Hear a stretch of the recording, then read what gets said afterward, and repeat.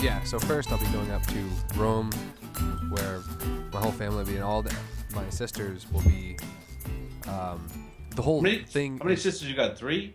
Yeah, they'll all. Yeah, and so one sister was like, "Oh, Dave Matthews Band is going to be there in Atlanta, so let's go." And then it just turned into now it's like a big family gathering thing, and I haven't So, seen all the kids and everything, so I want to so the go. Dave Matthews thing was the starter, and then everyone else said, "Yeah, yeah, let's go do that. We'll go to Rome." And Yeah, but it's only the sisters that are going, so it's only the three of them are going to go watch Dave Matthews, and you're denying it pretty hard, so I'm guessing that you're actually probably really stoked with this Dave Matthews concert. I can't wait, dude. The Groog rocks, whatever.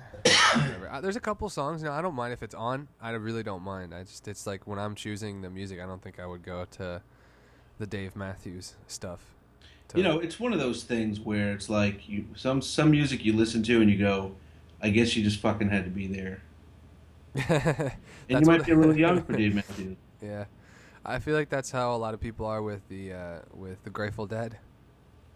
Definitely, definitely. Although there's tons of people that have I mean, if you listen to any song 100 times, you're gonna like it because now it's become part of what you're doing. You know what I mean? So if you want to be a deadhead, you totally could just be a deadhead. I knew all kinds of 16-year-old girls when I was in high school that were like total deadhead hippie girls.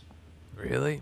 Yeah, and Dang. it's like there's no way. It was like a revival thing. They started out in eighth and ninth grade listening to like House Painter, classic rock, Steve Miller, and fucking Led Zeppelin, and oh yeah, it's all great. And then all of a sudden, like one of them just takes it too far, and all of a sudden she's like a total fucking deadhead, and then probably the rave thing and whatever. It's just a slippery, slippery slope, man. Yeah, whereas the Dave Matthews thing it's also like the festival aspect of the concert and all that shit was like a new thing. Where do you think it goes from Dave Matthews? Honestly, I feel like when it maybe like a long time ago, when he was kind of on the cusp of something, maybe it would go to like the rave thing, or it would go to like maybe it doesn't go anywhere. I don't know. But Maybe, now yeah. I feel like the fans now are older, so it's really just about like having those couple of days where you can get back into the '90s, forget about your kids and your asshole husband and whatever, all that You can shit. say asshole kids too. You say, yeah, yeah, you know what I mean? Well, just everything that sucks away from you. It's such a weird push and pull, I think, having kids, because like they're the best thing in the world, but at the same time, the physical demand is so unforgiving and so unrelenting, and just they're relentless, dude. They never. it is, man. You have like an automatic. That I'll tell you something right now. The day you have a kid, you will automatically like the back 5% of your mind that you used to just daydream about whatever is just owned now, just It's by just its this own now, no matter what. dread of like something stupid happening to the kids, or you hear a news story and you're like, holy shit, that could happen to my kids. No, that lady was fucking teasing that pit bull, and she was drunk and she was on a but you're like, that could happen to my kids. I gotta make note. Don't let the fucking kids do that. Don't let kids poke pitbull with stick. It's in the back of your mind all the time, man. I love this is a story I love to tell. I may have already told it to you before, but my kid, my first son, is 10 right now. When he was born, we were in the hospital with him for a few days. He was born a little early, and we finally got out. And like one of the very first things we did after, maybe like the night after we got out of the hospital, we went out with some friends of ours to the movies. We left the kid with the mother-in-law, and we went to the movies. And we were like, whatever, we just want to go out for dinner and a movie with some friends and get out of the goddamn hospital we've been in for 4 days straight. Plus, we just got through this wicked long ordeal of the whole baby and all that. Anyway, we went to go see this movie, Syriana. You ever see the movie Syriana? What is Syriana? It was kind of a big deal movie. It had George Clooney, Matt Damon, and I can't remember who the female lead was, but it was like a big budget movie. And the gist of it was Matt Damon was like a guy that worked for Big Oil, and he went over to Saudi Arabia, and it was his job to kind of convince the sheiks to kind of go along with whatever the military industrial complex guys were suggesting. And so it was not like a tearjerker movie at all. It was all about showcase. George Clooney played like what do you call like a uh, I don't want to say secret agent, but like some type of operative. Like he knew how to speak Farsi and he had connections and he knew how to like mingle with the people and move around. And he had like 5 passports, but he worked for the FBI, maybe some shit like that, the Hmm. NSA. And he was trying to uncover some shit. And Matt Damon just went over there to like, he was like, hey, they're going to pay me a shit ton of money to go live in the desert. And every once in a while, someone calls me and says, this is what we're going to advise the Sheik Al such and such. So it was that type of movie. But there's a part in the movie, spoiler alert, where Matt Damon's over with his family and they're at this sheik's house and it's super lavish, insanely lavish. There's like 9 swimming pools and they're all like double Olympic size and there's all these different buildings. And at some point during the party, the power goes out for a second. They're in the desert and the power's only out for like a minute, but it's like a party at night and the lights go out for a minute and they come back on and there's a kid floating in the pool. And it's Matt Damon's kid. He's like, I don't know, 7, 8, something, drowned. Oh shit. Yeah, but I mean, so you're in the movie and you're like, oh shit, all right, this is now gonna like set him in a direct, da da da. You're not gonna be like super sad for the kid. They didn't even do a good job developing the fucking kid because I've seen the movie since and it had no effect on me. But that day, 4 days after becoming a parent, dude, I'm sitting in the goddamn movie theater. As soon as it became apparent the kid drowned, fucking waterworks, dude. I never cried in a goddamn movie in my life. I actually to the point where after I saw it, my wife looked over and she was like, "What? You all right? What's your deal?" And I'm like, "No, I'm fine." And then my buddy looked over and when he did that, I'm like, "All right, I'm going to get some popcorn. I'll be back." You're a loser. Someone's chopping some onions, man. Well, I mean, hey, man, it's almost you say that the movie didn't do a good job of building up the character for you, but it's like you had your own character in that movie, you know? Like you just had a kid. It's been like built up for 9 months. You've got your own kid, and now you're kind of like watching this movie, and all of a sudden you realize, hey, man, the lights could go off somewhere, and that's all it's gonna take is 1 minute for some kid to find some water, and It's so true. It's so real for you. And it's like one of those doors. There's doors in life. 10, 20 doors. Maybe there's 100. I don't know. You walk through them, dude, and you just cannot walk. You cannot unwalk through the door. can't turn around And, back through that door, man. and having a kid is one of those, dude, where it just turns something on. Oh, So where do you go from Dave Matthews? I don't really know. That would be a great question. I mean, everybody can go too far with it and become like that Dave Matthews dude, where like you might be like, oh hey, what are you into? Oh, you like Dave Matthews, right? Some people you have to ask. Then there's other people out there where you see him at a bus station, you're obviously a Dave Matthews fan. you love Dave You're Matthews, wearing don't like one you? of those Mexican poncho things that hasn't been washed in a year. Fucking hacky sacking. Hacky sacking. You got a couple of those dreads. Just a couple. Oh, just a couple. Hey, man, I'm gonna turn off my air conditioning real quick Okay. just to keep this. That thing is actually pretty loud. You always have shut it off before, and I never noticed it. But when you were like, "Hold on, I'm gonna get my tea," and you left it on, I was like, "Shit." Yeah, you can hear it right now. Yeah. Yeah, 1 second. Let me go ahead and turn it off. Right. Yeah. Making my way back to you, girl.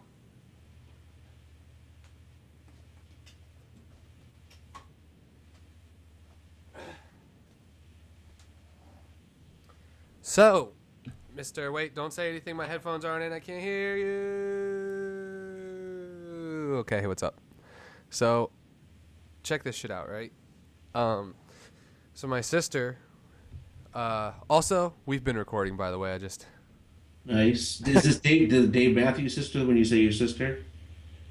Yeah, yeah. So they're all older than me. They're all the sisters that. But we'll reserve. They're not all Dave Matthews fans, though. One I of them, just yeah, they all like Dave Matthews. One of them is like, I see Dave Matthews every year. So that's right. yeah. That one, okay. So she's always Are they all close to like 40, by the way, like early 40s? only one of them just rolled over to 40, and the rest are in their 30s yet.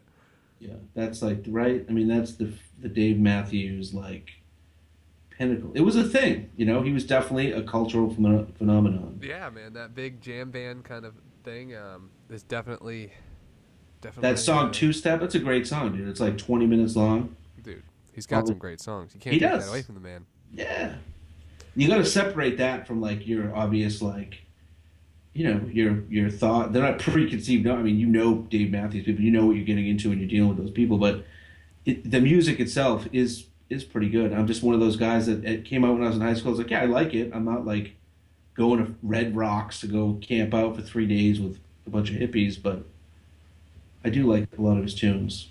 I'll listen to it in my on my Walkman, but not in my car. Not in your car. Not in your car where other people can hear it. So, that particular sister, she's the one closest to me in age. She's always been really into, like kind of paranormal stuff, like maybe going to see like a psychic or watching. She was a sister. She would watch. She caught unsolved mysteries like every fucking episode. That was a great show too, Dude, dude. that show, just the music, like the dude, just It was a great show. it was just the music, and then hearing that guy starting to talk. Robert Stack. I'm Robert Stack. Yeah, dude. As soon as he starts talking, it just gives me, because I was so young and impressionable at the time, and I didn't like it. I hated it. Oh, you didn't like it? Well, I mean, I'd still watch it. Like if it was there, my curiosity would just quash any other. Shit, hold on. It would just quash any kind of fear. But then, of course, once it's over, then you start thinking about it, and then that's when you really build the fear. But she was always watching it, and she's always been into like ghosts and stuff. And so there's been a couple of times with her, actually here in Sarasota, we've done EVP. Do you know what that is? EVP. No. Yeah. Sorry, I'm Something getting over a little bit of a head cold. Is the P for projection? Phenomena. So it's No. called electronic voice phenomena, right?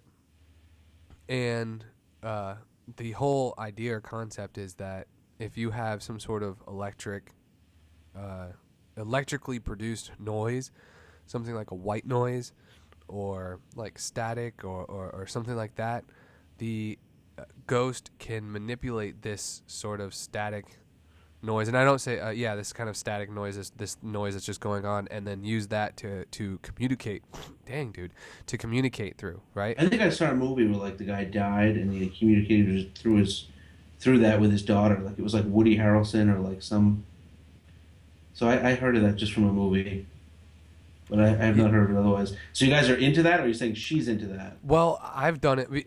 I'm the kind of person who will try just about anything. Like, why not? Like, of course, I'd go out and do it just to see what happens. I don't have. I don't care that he's a dude. I'll try it. What the hell, man?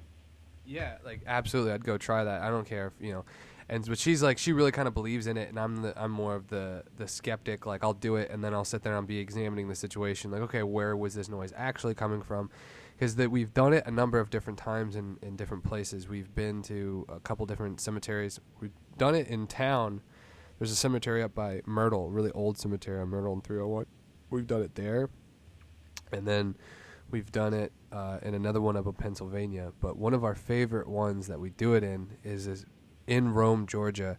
There's a big hill at the end of the main street. So if you're on Main Street and you look down at the end of it, you pretty much just see a wall of hill, and this hill is a cemetery, and it's pretty big. Like it's big and it's old. I believe it absolutely has graves ranging from the Civil War until now, but there's a chance it might even have graves that are older than the Civil War, all buried on this hill, and that starts on like one side and like grows to the other side. So it's like really old cemetery. Cool. So like little thin piece of rock. Oh yeah, a little thin, old, weathered rock that you really can't see. And like when you go at night and you're in certain areas, there's like cockroaches like running all over the ground and stuff. It's really, it's on this hill, and there's big mausoleums like you'll walk through, and like there's big and they go into like the hill and stuff. It's cool. It's eerie and creepy. I dropped the lid. I need to pick that shit up. Hold on. I don't know, dude. It's like all I can think about. Drop this damn lid. What the fuck? Oh well. Well, it's gone forever. God dang it. So yeah, she messages me the other day, and she goes, Isaiah, I got this app. It's called Ghost Box or something. She's like, do you know what Ghost Box is? And I'm like, no. She says it's like an AM FM like transition thing, and I think it just kind of like statics around on like radio stations, and then you're supposed to like talk to ghosts, and when they answer, they kind of use the radio to like speak through, right? And she turns it on in her house, and she's like, this is what she texts me. She's like, Is this app made for EVP? yeah, it's like made to Oh, do this stuff. okay. That's what it sounds like. I just wanted to be sure. Yeah. And she's like, first she sends me a link. It was like later at night. She sends me a link. She's like, here, watch that. First, okay, so she tells me this story. She's like, yeah, I downloaded the app, and then I turned it on, and I asked, I was like, is there anyone here? And it said upstairs. And then I just turned it off. Oh, it's like radio Ouija board, radio Yeah. Ouija. Yeah, and she's like, then I just turned it off. And I was like, dang. So and she sent me a link to some video. She's like, here, watch this. And I didn't watch it. I said, I'm not watching that. I don't want to do that. You don't want to be more freaked out. Why did you not watch it? What was that kept you from watching Um, it's like, I know it's just going to be some real eerie kind of stuff. And the thing is, with a lot of that stuff, it's like 99% of all of that stuff that you find like online and whatnot, or videos of like, look, even the ones like you're watching or you hear something crazy happening, it's just something really, really simple. It's just like a Penn and Teller trick. You know, have you ever seen like Penn and Teller show? Like they'll do a it? crazy, Yes. elaborate magic trick, and then you're just like, your mind is racing, and you're like, what the fuck? And then when they show how it's done, they're like, and we just stuck our finger through this hole, and that's it. And you're like, are you kidding me? Like, it's the simplest thing. And most of the time, that's what it is, like 99% of them. But there is like such a small fraction, and that's what I look for, like on the internet, is like that stuff with, and it's the same with any sort of mysterious sort of creature sighting, like maybe it's like a Bigfoot thing or like a UFO thing, a ghost thing. It's like weeding through that 99% of just story and people not seeing things right and being like, oh, it was a car light, it was this kind of light, and then finding that 1% that you're like, fuck, that's, ooh, you know what I mean? I like have. I think the only people that really don't get freaked out with that shit are people that have like a really super confident idea of like their religion or their idea of the universe or whatever. It's like there is nothing out of place. Like everything is explained by whatever, you know. And I'm one of those people that, although I'm pretty, I don't like the word atheist, but I really do believe that once we're fucking gone, dude, we're gone. Maybe like the Big Bang, and then there's the contraction, the Big Bang, and the contractions happening. I don't know why or any of that shit. Maybe we're not supposed to know why. I don't know. But I am just a little underconfident in my ability to assess and understand stuff that I do totally get freaked out by shit like that sometimes. So I just say fuck it more often than not. Like those movies, Paranormal Activity, totally lame movies. I know if I was had to sit through and watch it, I could, but I'm not going out of my way to freak myself out because I know, like, if I have caffeine late at night, sometimes I'll have a coffee at like 8 o'clock for whatever reason. Dude, I cannot sleep. Every noise is like, yep, that was a dude that just broke in, and now I hear him coming, and he's jiggling this knob, and He's jiggling the knob, man. yeah, or something happens, and I'm like, holy shit, the light just totally changed. And it was a cloud passing over the moon, and this windows in the house at night, so you get nope. That was definitely some type of fucking apparition. Probably gonna get like ghost raped right now. It's gonna happen in 3, 2. So that's why I avoid that shit because of that 1% you're talking about. I'm totally with you on that, but I don't know if I could get into like EGP because I just sit there and I'm just too skeptical to like enjoy and get into that stuff. I just sit there and Well, I think it would. I, I wanna. We're gonna do it when I go up there again. She's asking. Shows the reason she brought it up was she was like, "Do you asking me if I knew if I could find a way to like record while we're doing it?" And I was like, "Yeah, we'll record it. We'll figure it out."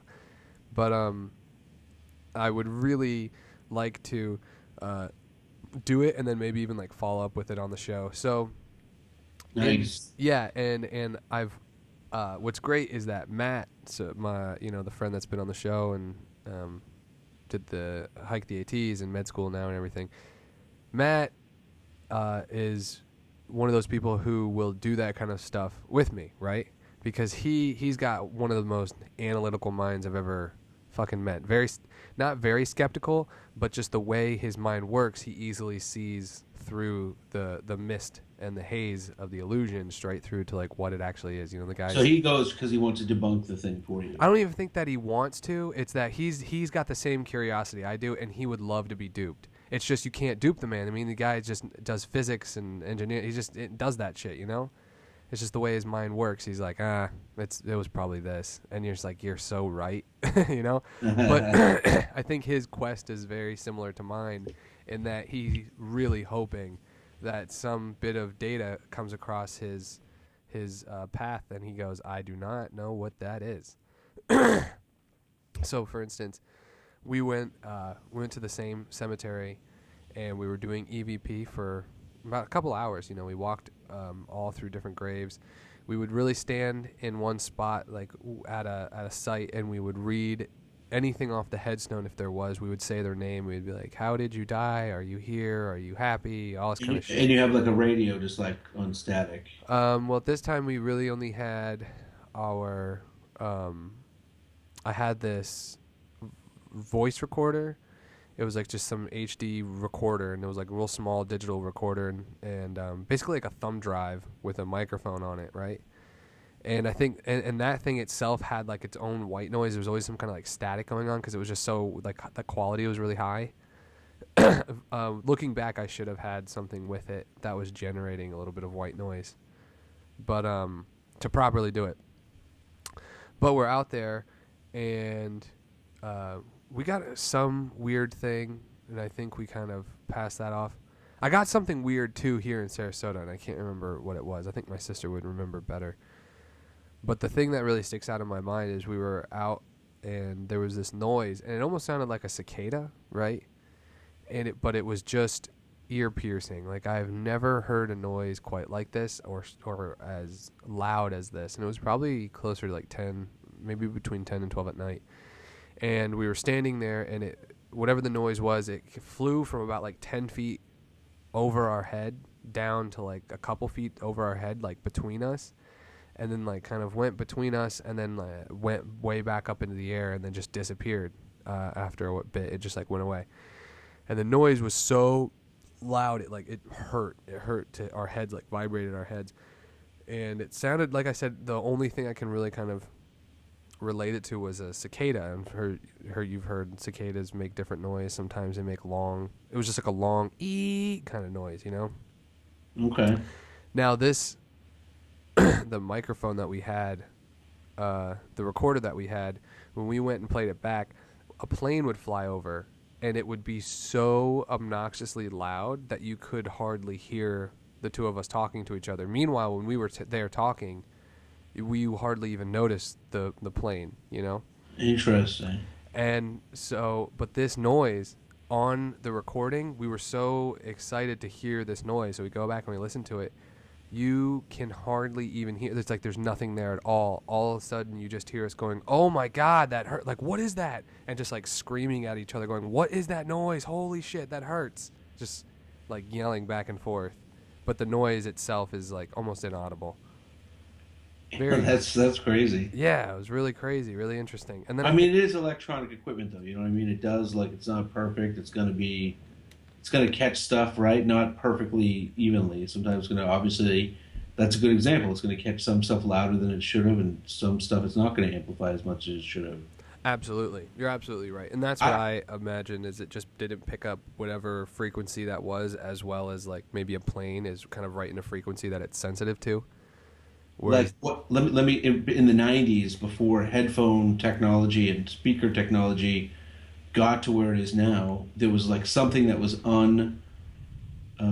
don't know. I'm not like a super technical guy, but there was something different about speakers in the past where they did not have their own frequency, or they were like less protected. And I had a buddy that lived on this main drag in our hometown in Salem, and he was right on the main drag. His bedroom was like, you looked out his window and you saw there was almost always traffic. right. And he had these speakers, and before home audio, we're talking like late '90s.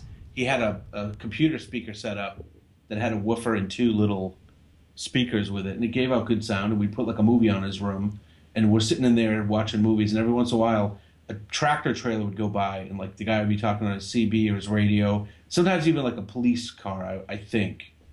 and you'd just be sitting in there watching the movie, and all of a sudden you hear, "Yeah, so what I'm talking about," and you'd be like fucking freaked out because it sounded like it was just coming out of nowhere, and it would sound like you were like sitting in front of a CB, except you're not sitting in front of a CB, so you're like, it was crazy. It would happen all the time at that fucking house. I used to, my friends and I, there was this time, a couple weeks, you have these little fascinations when you're kids. Well, there was a couple weeks, we were like just obsessed with walkie-talkies, right? Oh yeah, dude. Everyone has a period when they're a kid.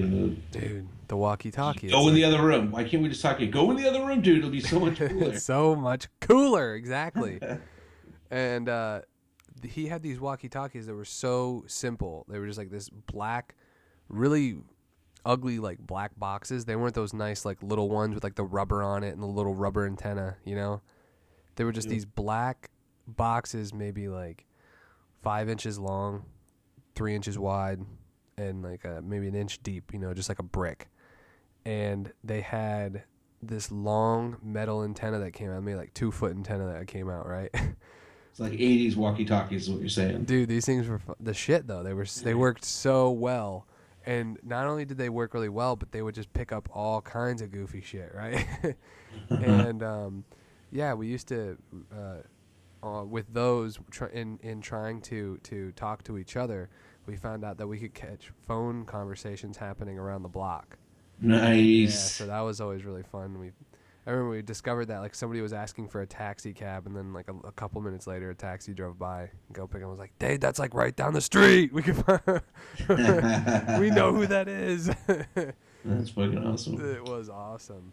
But yeah, man, I don't have much experience in the realm of doing any kind of like ghost hunting or anything like that. My sister has.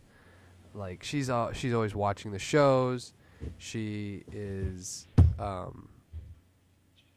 yeah, she's always watching the different shows and trying to like do I don't know. I'm into it. I like trying to do it. I think it's really fun. She'll take pictures everywhere, and then like she'll go to like a cemetery and take pictures, and she's always like, "Oh look, there's an orb. There's an orb."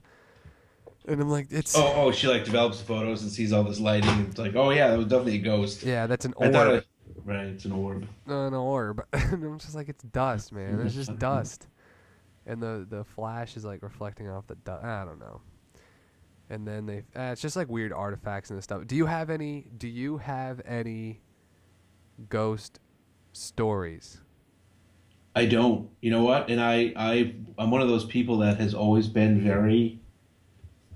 You know what I think? If you experience death when you're young, like death of someone close, I feel like in a very pragmatic way, or as a human, you recognize that death is like the death is what it is, man. You're like an appliance. I mean, if you unplug your fridge and take it to the dump or bury it 6 feet in the dirt, you don't imagine there's like a little refrigerator soul floating off into fucking space. You know what I mean? You unplug the fucking electricity, it becomes inanimate again, and it just fucking rusts or rots or whatever, and that's that. You know what I mean? I don't. Is there like a dog heaven? Is there like a the whole ghost thing? I mean, obviously, is wrapped up in that, right? You feel like there's some other thing going on, and I don't know. Well, Never really been able to kind of wrap my head around that.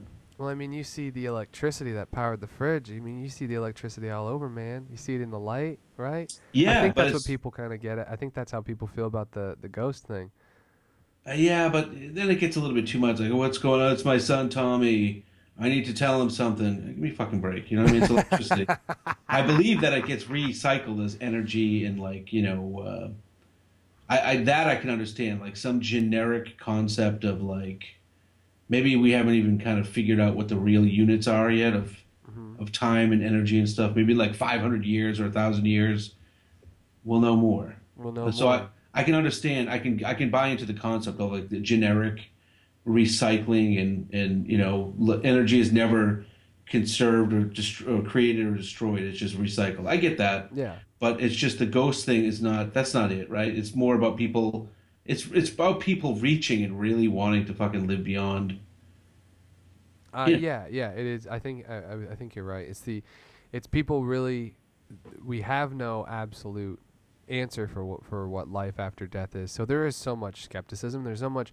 What is it? What's out there? You don't know, and there is this innate fear of death. I think naturally, some people are more um, at ease with it, and other people aren't. And there's this want, this yearn to live forever. I mean, in a lot of people. So there's something very appealing, I think, about having a life after death, and maybe there's like these ghosts or whatever. Um, I think as you get older too, like I'm not there yet, but I think I see seniors that get much more, and it's a common thing, right? People start to reach out to religion when they're older, kind of like a fuck it, now or never, or they're just they're not as active in life, having to deal with just the drudgery and the shit that takes up consumes you. When you get older, you can sit back and think more, and you'd be like, you know what, maybe if all these people are believing it, or I don't know what the exact draw is, but you do see it's a pretty common, change of like I'm the last guy in the world that you would expect to do it. But I mean, what the fuck, man? In 25 years, when I get closer to the end, maybe I will say, let's fucking make peace with whatever the fuck the thing is. who knows, man? I mean, why not? I think there's Part of me, I'm young. Part of me wants to be like, no, fuck that. fuck To the that. last day, I want to be like, fuck you. This is bullshit. Yeah, I that's want to right. go to a church and like piss in the church just to make my point. I'll clean it up afterwards because I'm not like Clean a up because that's savage. that. Yeah, I'm not a homeless person. I'm not gross. Or, But I feel like I want, like people say, like, what do you want when you die? Like, you want to be cremated? You want to do it? I go, I want my fucking body to be loaded with like some type of fucking explosive, and then throw it off something high and just blow it up halfway down and fucking entertain people for like 10 seconds. that's all. Because I'm That's gone, man. I'm a fucking toaster that is done. he's Can't even be unplugged. fixed. Yeah. Dude, that's like I think it's yeah Frank on It's Always Sunny in Philadelphia. He's like, just throw me in the trash. I Whenever I'm love I dead, love Frank. just throw me in the trash. I love it. I feel the same way too. When my body's done, the body's who cares? Do whatever you want with the body. The Yeah. Now, of course, your soul is going to be hiking the Big App Trail in the sky, right? And just, oh, it's gonna be doing. I don't know, man. It could be absolutely hiking back and forth, just your spook soul is definitely going to have a ponytail. I can definitely tell you that right now. Big, long hiker ponytail. ponytail thing, yeah. It's gonna be a multi-use ponytail. It's gonna be woven into a rope, and I'm gonna use it for all kinds. Of Yeah, very utilitarian ponytail. Dude, What yeah. can't you do with a ponytail? I don't know, man. Get laid. Boom. So you're saying you've never had a personal experience. Do you feel as if a personal experience with something you could not explain would maybe change you, or do you think you just kind of search for a way to explain it? It's like a Or catch-22 because I think there are definitely people that I know are not that type of person. They're very and they have pragmatic, and they're like, "But I'll fucking tell you, it was a dark and stormy night," and you hear that shit, and you're like, Do you have a "I don't." story that you remember that you can tell? Oh, fuck. Like I know, um, it seemed like a simple story, but it was like a door slamming, and a bunch of people were all there, and no one touched the door, and there was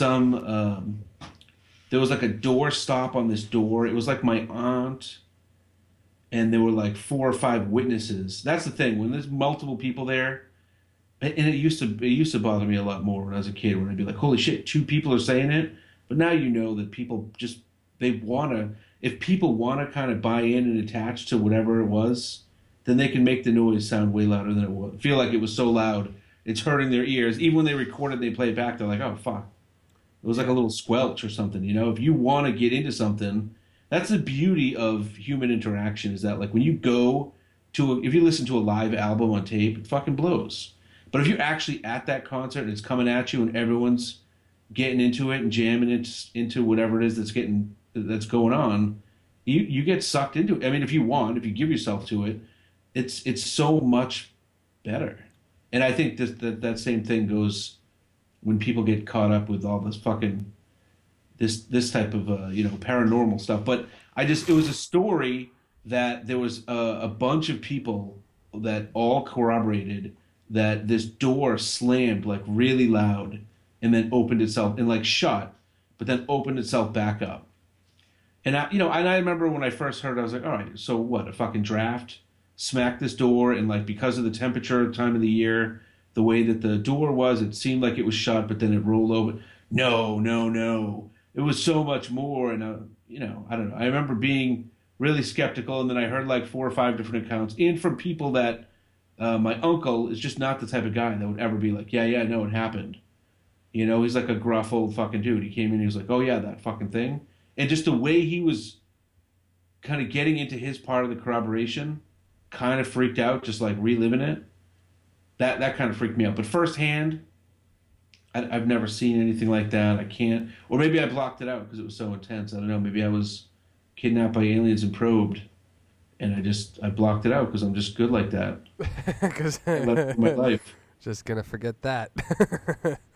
Dude, that's so did like the door handle like did are they saying that the door handle like twisted and the thing opened back up or It was, yeah. So it was like a big wooden door. It was like the back door of this summer house that these people were at. It now was does like this summer house have any importance to anybody in the family or no, importance to the family itself or no. It was like a summer rental type of thing. It was like people, a lot of people from Mass go to Maine for the summer. So like nobody lived there, but nobody was from that far off. It was like an hour away. They're in this summer house and they're playing cards, and it was like 1 in the morning, and everybody was to get there wasn't like people coming and going. There was like six people. Everybody was where they were going. No one was leaving. No one happened to be like in the other room or heading to the bathroom. All six of them were sitting there playing cards. It's three couples, and they all have a clear view of this fucking door, like it's just on the other end of this big kitchen they're in, and they're just sitting there fucking talking, da da da, and then all of a sudden the door just fucking bam, and there wasn't like a big draft or like what. The door slams and it's like shut. It's round knob. When those outside doors shut, they fucking shut. You can tell when a door slams and it's shut. Bam. And then, for different accounts, what it sounds like they're saying is it slammed, it was shut, and then the knob kind of, did that little piece of a tilt that it needed to open again, right. and then just slowly open back up again. Like where I've heard them talk about it over the years, and it was like there was definitely like something moving the door. It wasn't like you could tell when the wind blows a door in, it's like I don't know. I mean, I suppose like a breeze could come in and kind of do like a quick concussion breeze, could push the door in a way that it like starts quick and then slows down. Versus like if I open a door, I'm exerting even pressure the whole time. So the way it opened, you know what I mean? If you sat and Yeah. saw doors open 10 different ways, you could tell, and they all kind of made it sound like, I mean, definitely everyone was totally fucking freaked out that night. Yeah. My uncle is not the type of guy that would make shit like that up or gets. But I mean, could he get sucked into it? It was like 1 in the morning. They were at a strange place that I mean, it was like a little vacation house, but I don't know. I'm trying to now that you've said that though, I'm really racking my brain trying to think because I have heard some fucking stories from people over the years that were less that one affected me because of the people that told me that they had no reason to make it up. They clearly were freaked out about it, and they clearly felt something happened. I think those are the stories that are important. It doesn't have to be something extravagant or big, but the vouch unless it happened to you firsthand. I think that's the next best thing. If next best thing is somebody that people that you trust, them experiencing, especially somebody like your uncle who he's not going to make it up, but you can believe that he absolutely believes what he saw. Yeah, so that's the thing. I believe firmly that he definitely fucking thinks he saw something happen. Oh yeah. So You know? I think that right there is where you find something. Too much I believe in a lot of these and when it comes to a lot of stories or comes to investigating things paranormal or whatever things, people discredit the story or the human story because there's nothing tangible about it. But when you have a cross section of so many stories, you can begin to look at different bits of information that crosses over and whatnot. And as long as you I think it was John E. Mack was a Harvard psychologist who dedicated the last number of years of his life to investigating the abductee phenomenon, like people who have been abducted in by aliens and whatnot. And he went all over the world from Africa to fucking like Singapore, everywhere, all these different cultures, and in Are there people in Africa that have been abducted by aliens? yeah, it's a worldwide thing. No shit. Yeah, and That is interests me right off the bat. yeah, so he investigated and he asked all these people's stories, all these these stories, and he goes, well, first of all, these people aren't crazy. There's nothing weird about any of these people. They're normal people. And the other thing is, I can say pretty much without a doubt, just from my psychological, my psychiatry or however you want to say it, his educational prowess in this field, he can say pretty much without a doubt that these people believe what happened to them. They believe that something did happen to them. They're not making it up.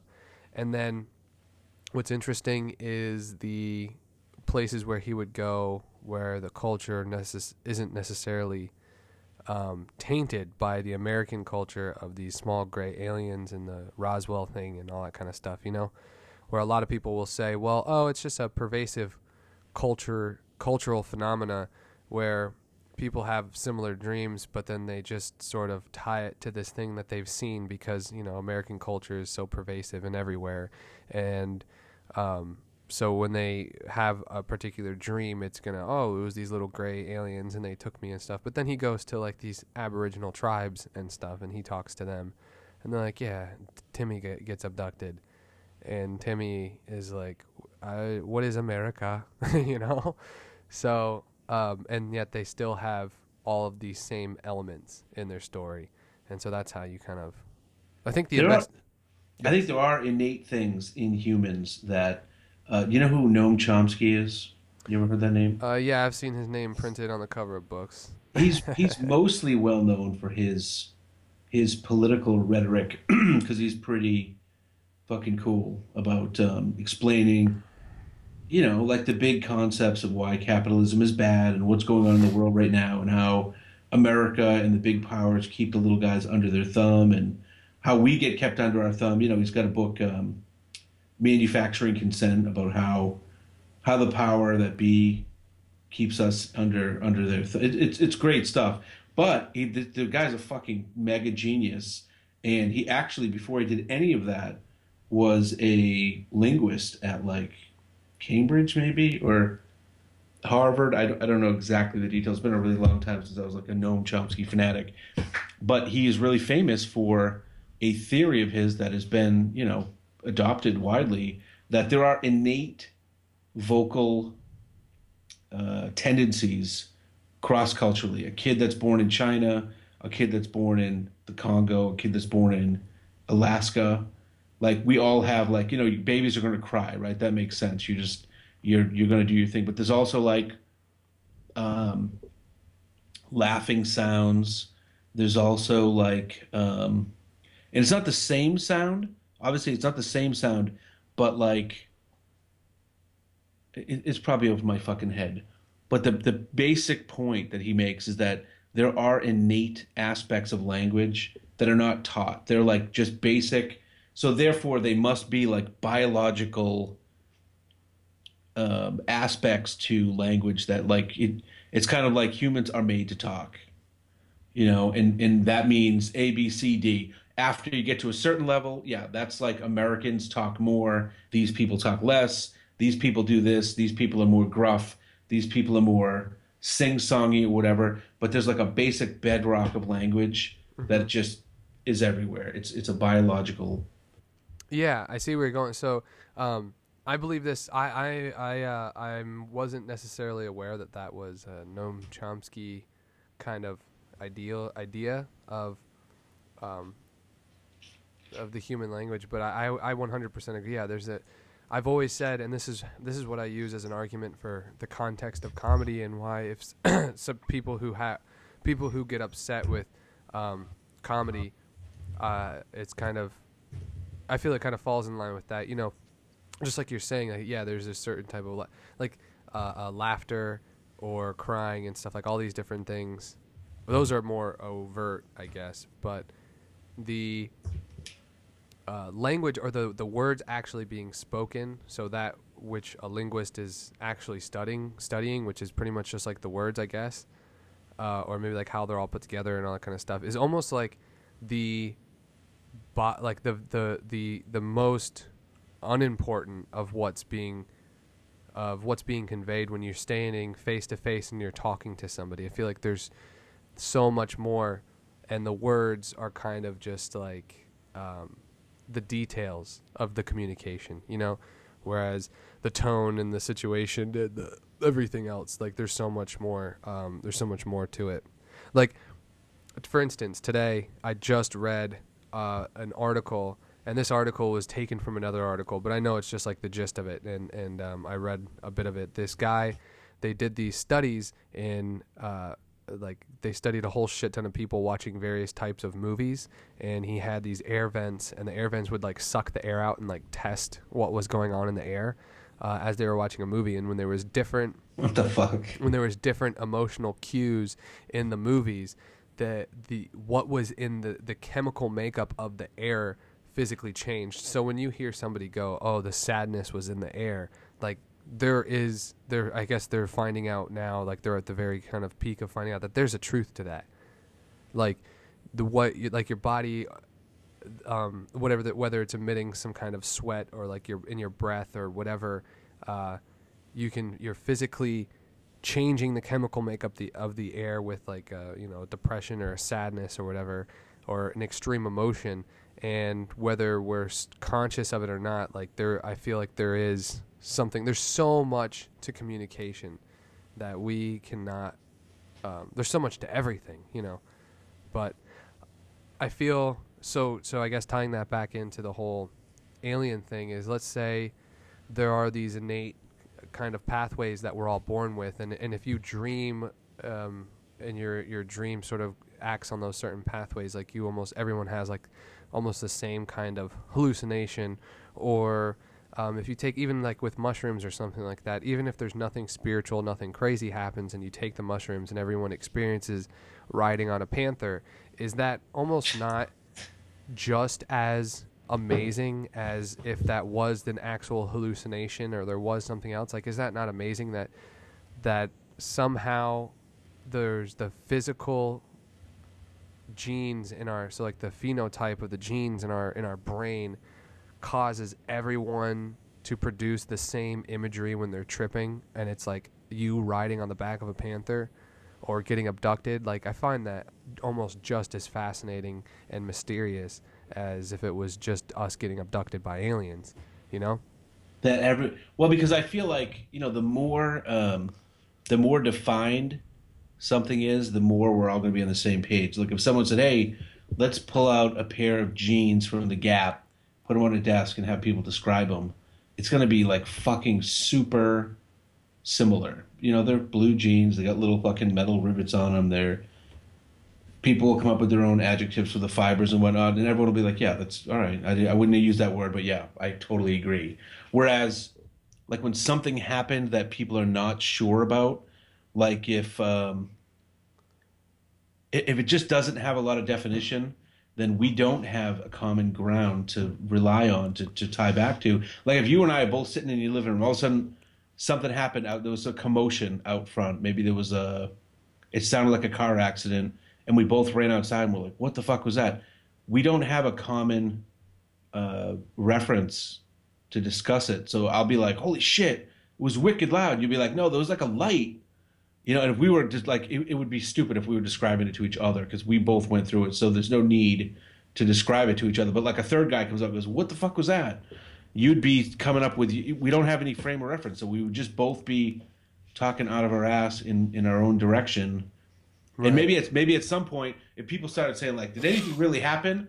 and we had to like get our story straight, then maybe we'd be like, "No, no, yeah, I'm with Isaiah. There was a light, but I also feel like there was a noise. Yeah, yeah, yeah. There was also a noise in a light. You know what I mean?" But in reality, we both experienced something totally different, just simultaneously, and without the frames of reference that we have in our lives. People constantly explaining to us, things constantly being defined, repetitive use of like the same things and the same landscapes, the same atmospheres, convey the same thing. I'm going to dress up when I go to a fancy event. We all dress up. You go to a fancy event, you dressed up. It plays out. Everyone's dressed up. Mm-hmm. You know what I mean? Whereas if we don't have, so the type of shit you're talking about doesn't have that frame of reference because it's not. First of all, by nature, it's shit that doesn't happen a lot, if ever. And so everyone's got their own way of talking about it. However, this thing that Chomsky's talking about, I think, ties into how people all around the world could kind of have the same alien stories without the alien stories actually being real. Right. And it's that what he's saying is now I had to Wikipedia because there's a couple of lines that I just do a really bad job explaining. But here's a line that I think really kind of explains what I'm talking about with his theory. It's called universal grammar, and it says um, Chomsky based his argument on observations about human language acquisition, noting that there is an enormous gap between the linguistic stimuli to which children are exposed and the rich linguistic knowledge they attain. Meaning, you baby talk to your kids and then you give them some nouns, say it, airplane, airplane. But then, like within a year, they fucking mastered like tens of thousands of words and they can make their own conclusions. So he says there's no fucking way that the parents and the environment teach the kid all this language. There's got to be some basic like Rosetta Stone shit in your head. It says, for example, although children are exposed to only a very small and scattered subset of the allowable syntactical variants within their first language, they somehow acquire the highly organized and systematic ability to understand and produce an infinite number of sentences, including ones that have never been uttered. To explain this, Chomsky reasoned that the primary linguistic data must be supplemented by an innate linguistic capacity. So if it's there for language, why wouldn't it be there for at least a few other things? Right. You know what I mean? In these brains that we all have, there's just some basic shit like you know how to breathe, you know how to shit, you know how to move your feet forward and backward, unless you get some type of, the basic person knows these things. And then the next level shit is if someone says a few words to you, that unlocks the it's like the language lessons to let you know you're going to speak Chinese versus American versus Dutch versus click. Yeah. I feel that general idea is what a lot of people use to, a lot will use to explain NDEs or near death experiences.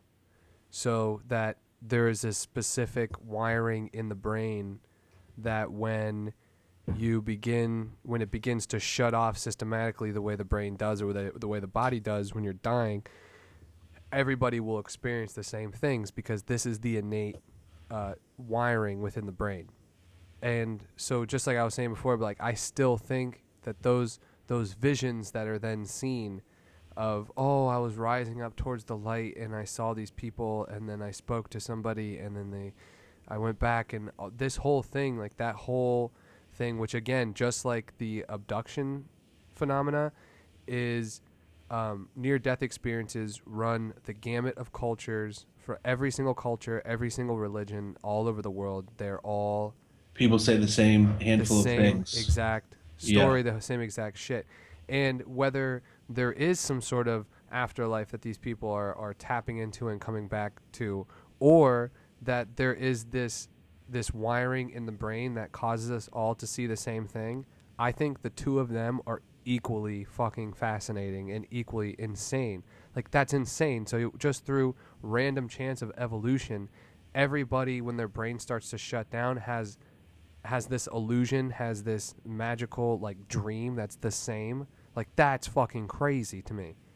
And that's like the materialistic view of it, like the very materialistic. We are just automatonic biological robots, and when the energy and heat begins to dissipate, begins to entropy, begins to whatever, we fucking die. That's what we see. That's insane. That's insane. Just as insane to me as I think there actually being some kind of other fucking dimension or afterlife that we go to. I think It it's it is interesting, and if you are the type that is into the there's definitely an allure to the mystical unexplained shit. Because again, at some point we know we're going to die. It's going to be limited 60 years. You probably have at least 20 left. I'm saying. And I I'm probably have about burning them 50, quick. and you're burning them. Look what you're doing right now. What have you done with this evening? Nothing. You're just chatting. Chatting and shoveling peanut butter before this. It was just it's a mess. And so there's an allure to like, ooh, once I get through this little shitty time, then I get, an infinite study hall where I can talk with all the people that have come before me and all these different fucking whatever you believe. So there's definitely an allure to it, but I'm more like the things that I am interested in are the same, but slightly different reasons than the mystical. Like there was I used to drive for a car service when my kids were first born, and I did this one where the guy sent me to pick up this little girl and her friends for a Make a Wish Foundation thing, and I had to take these little girls to this to the mall. They did like this big scavenger hunt thing at the mall, and while they were gone, the Make a Wish Foundation went into her room and like did this big renovation project, like redid her room, did this little closet for her. It was a nice little thing. And they asked her if she wanted to go to Disney World, and she was like, "Nah, I've already been to Disney World again. Like the Make a Wish people keep doing the same shit." And so she asked for this demo of her room, and so they just wanted to occupy her for a few hours. So when we came back, there was like an unveiling, and the father was like, "Oh, come on in, you can see it." Da da da. And I was chatting with him, and I said, "So can I ask, like, what happened?" He's like, "Well, she had a brain tumor. She was like a little 8-year-old girl, or maybe 9, and she had a brain tumor, and they removed it, and then now it's like it started to come back. Like what they removed it, and there was like a 6-month period where it looked like things were good, and then they went back and started to grow. So that's why the Make a Wish people were there, because she didn't have much time left on this earth. But what fascinated, and that's obviously very sad, but what fascinated me from the story was she was 8, and they took out she was a bright little girl. They took out this tumor, and everything was recovered fine. Oh, what made me think of it was there was a little table that she ate her meals on. Like the parents had this big table. She wanted to have her own little table. And the table had like a lacquer top with multiplication tables on it, and then like plastic attached over that, so you could sit there and eat and have like the multiplication tables. And I was like, that's an interesting little table. And he said, yeah, let me tell you the story. They pulled the tumor out of her, and everything was fine, and everything seemed fine. And we started diagnosing little tiny things, including one major thing was she had entirely, although she was able to multiply at will prior to this happening, when they removed the tumor, they also fucking hit something that totally made her forget multiplication 100%. Like she went from whatever regular 10-year-old or 9-year-old multiplication skills to being frustrated and staring at this table that had fucking 2 times 2 on it. And they were like, it's so weird. She just cannot get it. She knows the capital of Italy. She remembers what happened 2 years ago. She knows my name. She still knows her favorite color is blue. But for the fucking life of her, she cannot do 2 times 2. Fucking 2 times 2, dude. Dude, 2 times 2. That the human brain and what is going on in it is just the biggest mystery. It's more dude, I can't even begin to explain to you like the amount of fascination I have with just what the hell's going on in there. And then every time like there's no ending to it. Like people researchers and whatnot trying to figure out how memory works or even what is memory, where how does your brain store images, sights, sounds, feelings, tastes, smells in chemicals in your brain that you can then later re-access and Like 20 experience. years later, 20 years later, when there's no way that any cell that was in your body, when you saw the naked Cheryl Tiegs, you tell me how I can remember that from 20 years later when there's not a single cell. So what they tell me, there's not a single cell in my body. So it replicated. So my body is somehow picking and choosing certain things that it wants to hang on to.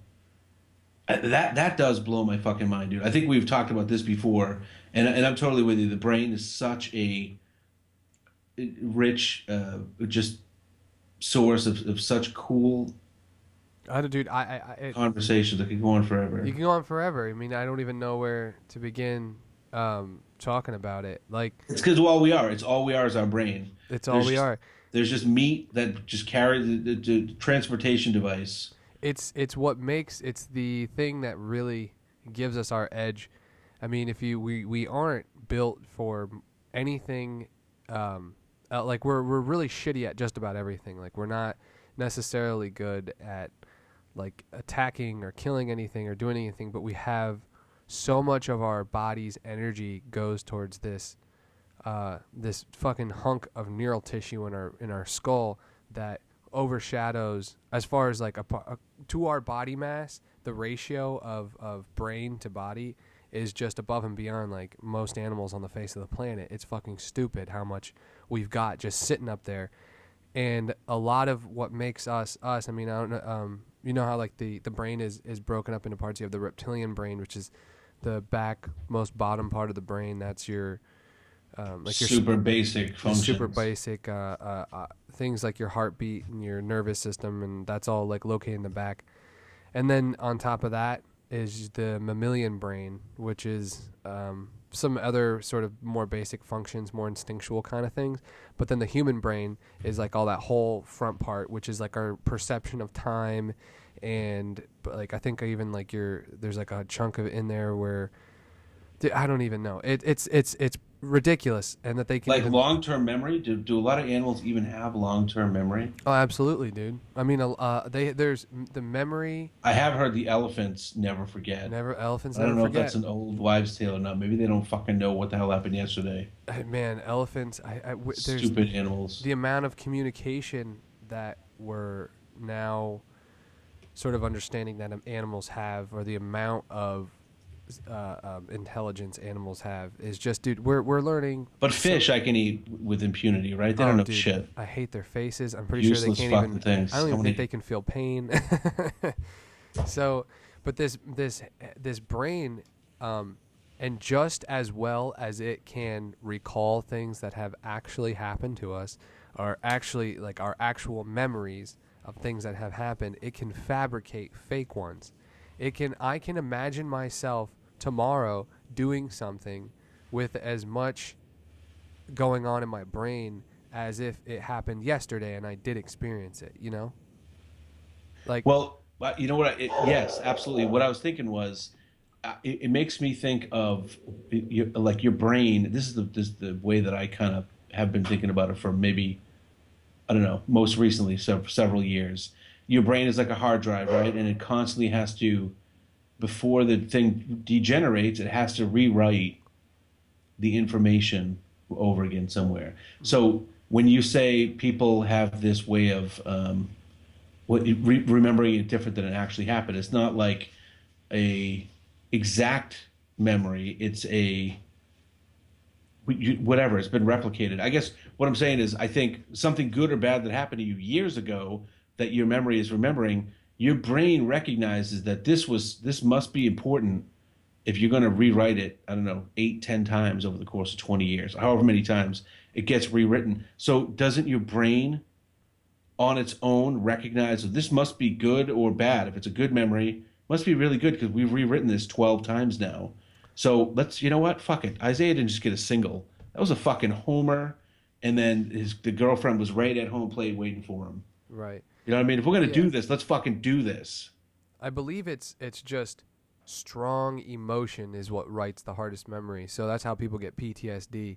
So it's almost not like a choice. The choice is just whether the emotion itself was really strong in one way. So yeah, the Homer would be a very strong emotion, something that I would then remember. It was a single, by the way. A single. It wasn't a homer, but now it's a Well, homer. now it's a Homer. Yeah, because now you're 25. It was 10 years ago. That's right. And, That fish was 20 feet long. they've also said that, and again, I am not an expert in this at all, but I love to think about this type of stuff. They say that a memory is not one in like one cell, like Mm-mm. in your hard drive, right? It's just going to be a string of data, but kind of like by itself, you know. Right. Although we know now they have what do you call that when they RAID, where there's two hard drives to more quickly access shit. RAID has an A and a B hard drive, and it saves half the shit in each one, and they can both be. It's kind of like taking a deck of cards and shuffling them. Right. twice as quick than pulling out each card and putting them in that order. So they say your brain is like a super complex RAID where if you remember your, that home run, there's like five different parts of your brain that stored each, 20% of that memory. Right. Maybe one's the smell, one's the sight, one, whatever, all these Exactly. simple metaphors. But so if something happens in one little part of your brain, well, how the fuck do you remember 80% of that home run? You just It's you can't. yeah. It's oh my god. It's unbelievably fascinating. And then there are people. You know what's even crazier? There are people that will have large chunks of their brain taken out in certain ways, and then the amount that they still remember. There are people. There are accounts of people that lose a vast majority of their brain, like unbelievable amounts of their brain, and then still function like at 80, like 90 something percent. Like, there are certain things that they can't do, but like the amount of memory they have, and it really throws a sort of monkey wrench in a lot of people's sort of ideas of like how is this memory being stored, or how do we access these memories, and there's something I yeah, it's just really really really strange. So something that is a little interesting, just on a small side note. I heard this on another podcast, and I heard it on the Mysterious Universe podcast. I love the podcast. They were The talking. The Australians. Australians, yeah, they have a great podcast. Mysterious. Yeah, I can't do an Australian accent. I love it. Yeah, they're fun. I like it. They were talking about how there's this for people who have horrible memories or memories that are causing them great PTSD, right? So in the present, they have like these, they can't sleep at night because of it. That keeps them up. They still can't go to that particular store because that's where the incident happened, was in this particular store, and different things like that, right? So though, if you qualify for this, I believe they're still like doing this like research on it and stuff. There's one account in particular where this lady was in another country with her husband, and they were on vacation, and they were in their hotel room, and they got somebody broke into their hotel room and held them up at gunpoint, right? And this, for years, like a decade after, this lady's fucking like still living with this shit. It's horrific, right? She hasn't even like recalled it, but she still lives with it. It's just horrible. Here's about this whole new thing that they're doing. Actually, it's this research they've been doing for a while. So she qualified. They invited her in, and they came in, and she sat down with a psychologist, or psychiatrist, I should say, and the psychiatrist starts right in asking her questions and forcing her to relive this horrific experience that she really hasn't done since the whole thing happened. And she's really like forcing her to like get this imagery so vivid in her mind and everything, and really getting it in there.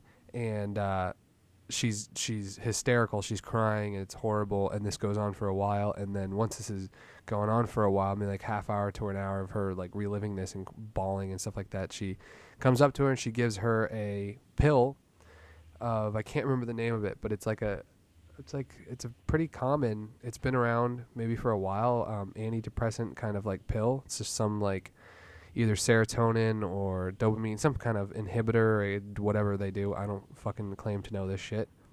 Common pill. They give it to her. She takes it. She goes home. She sleeps.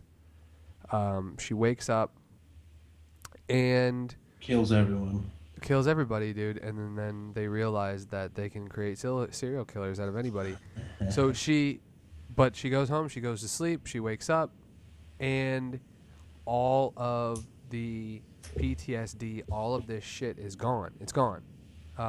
She can think about the incident, and it doesn't give her anything. There's nothing wrong with her. She's like, wow, there's nothing about it.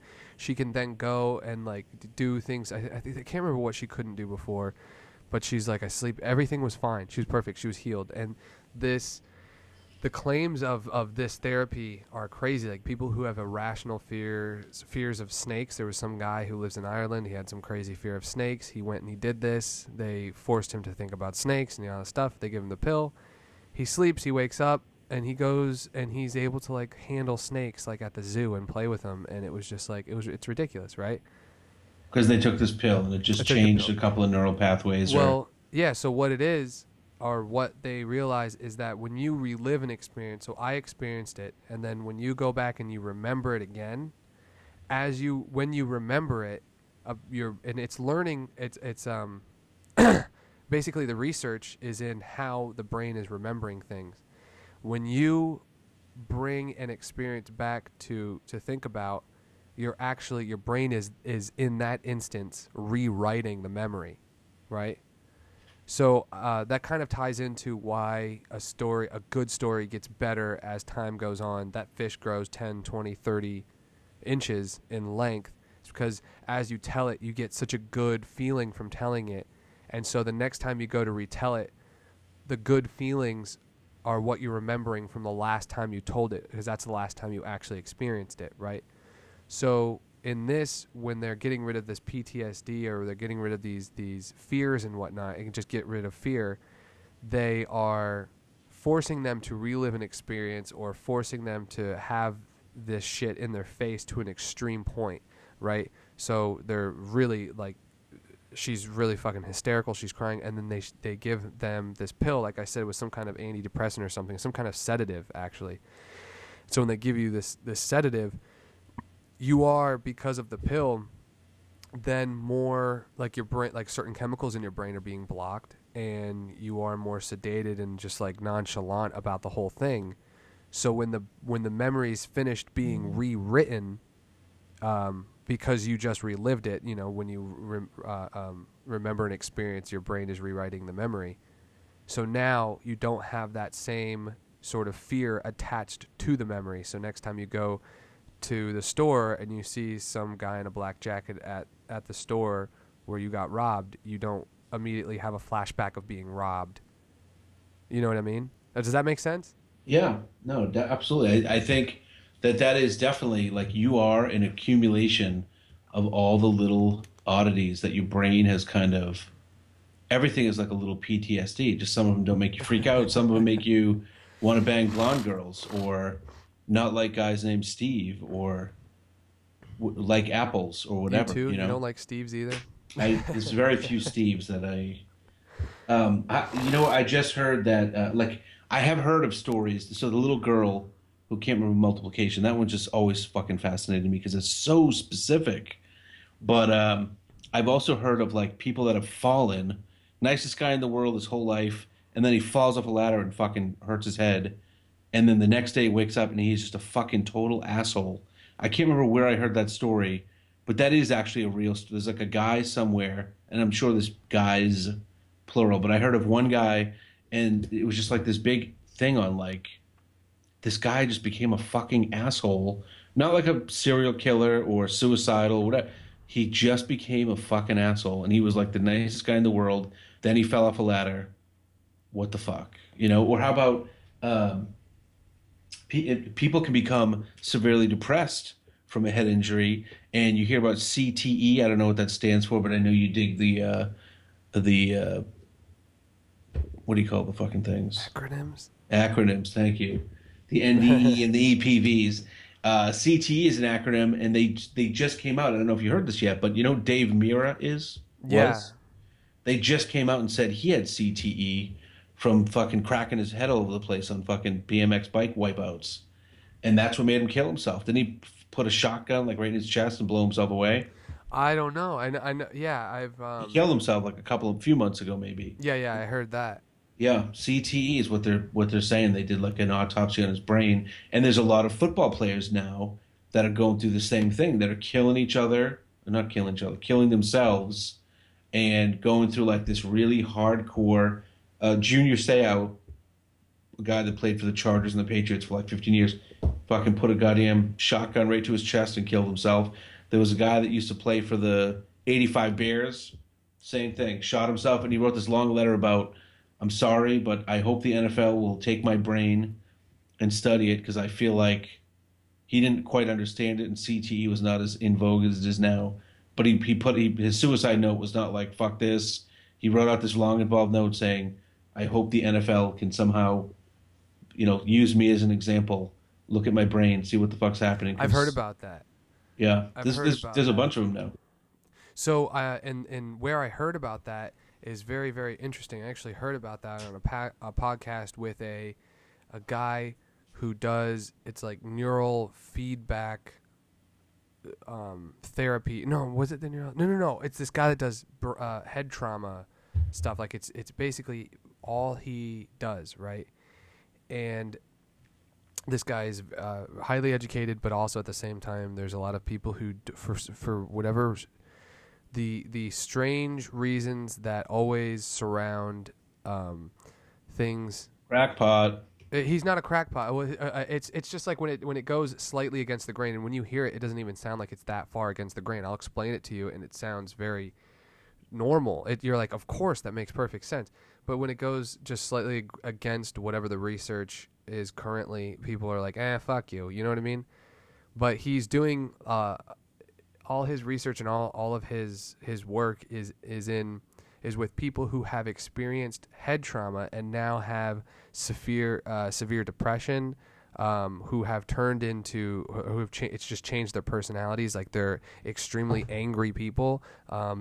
There was a Sam Kinison, for example. He used to be a very nice person. He got hit by a car when he was a kid, and everyone in his family, like his brother, will say the day that Sam got hit by a car, he was changed forever. He turned into just a fucking maniac. You know, he was he would succumb to impulsive behaviors and rage and all kinds How of old shit. was he when he hit by the car? Pretty young, I think.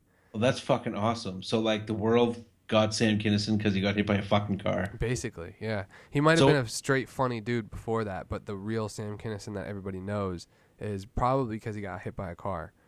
so that makes me think, like, in the future, like, you know, in that IKEA type of future where everything is, like, white and, like, you know, the glass doors that open and shut without having to be touched, there's no fingerprints. Mm-hmm. It's the super sterile future where they're like, we still need to have fucking comedy. You still need to have different guys. And so there's machines that, like, the babies come out and they shake him exactly the right way. They're like, this is going to be a Sam Kinison, shake it really violently. Mm-hmm. Just a And little. let it incubate for 20 years and then let him fucking loose. And Let the him loose. dude's going to be wearing a fucking. Ow! Ow! Ow! That's fucking awesome. Yeah, it is. It's crazy that and then the football story was brought up about the whole thing. And so this guy says what he is explaining is how when these traumas happen to people, their hormonal imbalances in the brain go off kilter, and when these hormonal imbalances go off kilter, it changes their entire personality. And then when they go get therapy for these things, like these people who come back from war and they're so shell shocked from whatever anything that happens, they're just given antidepressants, which is curing symptoms of what they're experiencing. But the doctors and the therapists and stuff that they're going to see, they, instead of fixing the physical hardware that's causing the problem or even looking to see if that's the problem. I mean, for some people it might be just straight an emotional thing. I saw my friend get killed. It's some fucked up shit. But for some dudes, there was this one guy they were talking about specifically where he went to war, he came back, he never really saw anything crazy. He was never injured, he never got hurt or anything, but when they continued asking him like what he was doing, his job was like whatever he did in the militia was he would walk right behind one of the tanks, and so every time this tank shot its fucking cannon, he was like getting like beat with this sonic wave, right? And it rattled his brain around enough to where when he came home, shit was all off kilter. He had like severe depression the kind of thing like thing about like suicide and different things like that. And so he went to this guy. This guy is the one who talked to him and figured that out. And then they ran different tests to see like what kinds of things could have been out of balance. And then they fucking fixed it. They fucking fixed it. You know what I mean? That's awesome when they fix it. Yeah, they can like work towards fixing it. And the guy was like, as soon as he got this hormone therapy and balanced his shit back out, everything was fucking groovy. And it's crazy just to think that these little brain injuries or these little bumps and things in different ways can change personalities so drastically and make people. Well, because that's really all we are. That's what we were saying. You know, like anytime you stroke it, It's just your brain like instructing this piece of meat to incite a friggin' chemical reaction and make it feel better because it's sick of carrying your ass around to pay the fucking bills or whatever, you know? Hmm.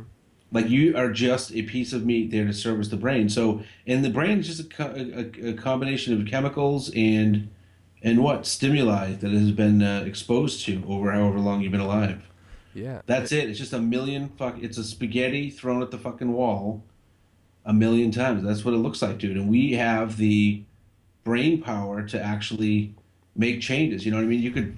You could show a rat every fucking movie Stephen King ever made and scare the shit out of it, and make it laugh and cry. It's a fucking rat, dude. As soon as you let it go, it's gonna run, take a shit, go eat a piece of cheese, and go find some more cheese. You know, it doesn't have the brain Just gonna power go to find some rat process. pussy, dog. It's gonna go find some rat. Yeah, right. And we have the brains to to be affected by this shit, and we can. That's why you get a million different things that can happen when you send 10 people into the same situation. Some are gonna, someone gets raped, they're gonna block it out. Some are gonna be totally fucking freaked out by it. Some are gonna be able to deal and move on. Some people are gonna be fucking into it, or I don't know, based on the whole gamut of brain chemistry. I'm saying, Hmm. and it's only because we've got these complex brains that are just, but it's still just a bunch of chemicals and electricity running through it. You take a petri dish, put a little bleach, a little ammonia, I don't know, whatever the fuck's in our head, and then just run different fucking currents through it.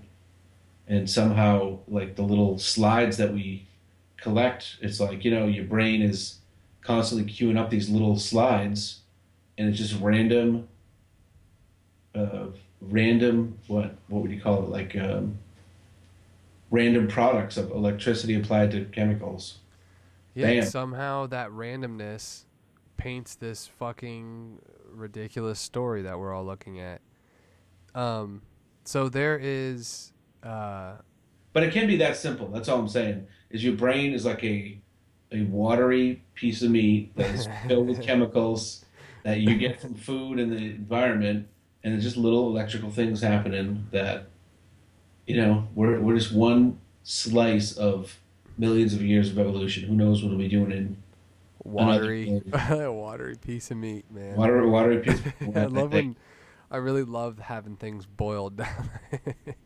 So there's no. I'm just saying to anyone that's listening that's religious, it's all wrong. It's all wrong. You're wrong. Whole thing is a construct of this watery piece of meat Watery that's piece of meat, man. chemicals and electricity fueled by your amino acid intake and whatnot.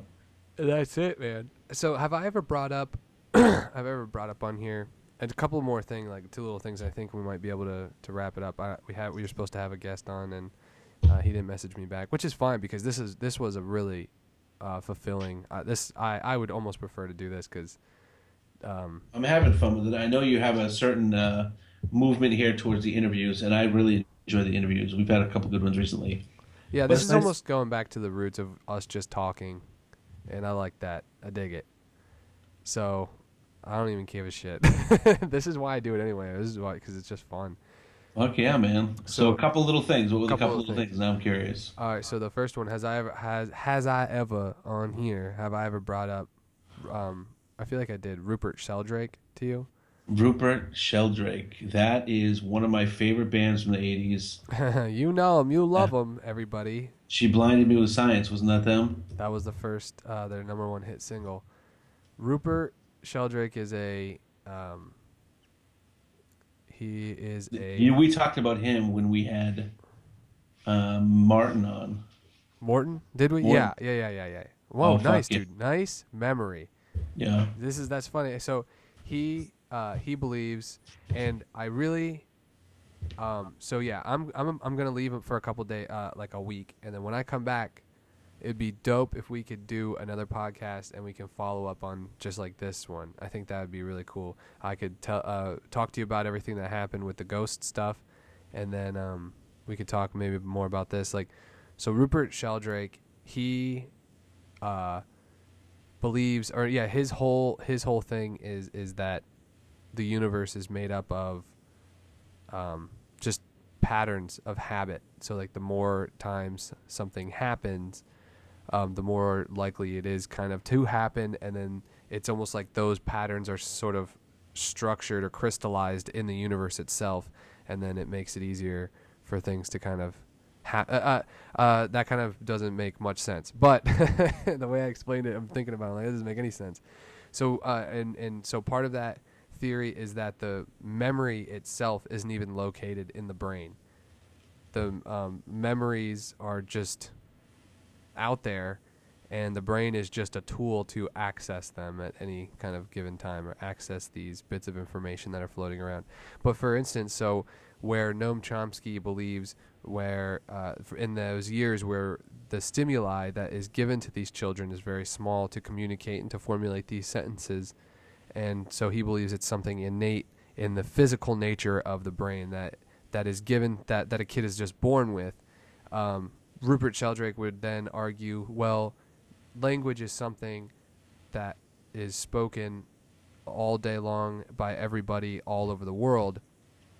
And so those patterns of behavior are just crystallized in the universe itself. And this kid, so it's very easy to be accessed by this kid, and the kid is accessing this information, and in a very short amount of time is then taught, is able to learn. So what's the most difficult part about learning the language then just becomes the motor skills to move your mouth and the muscle memory to move your mouth in the way to speak the language.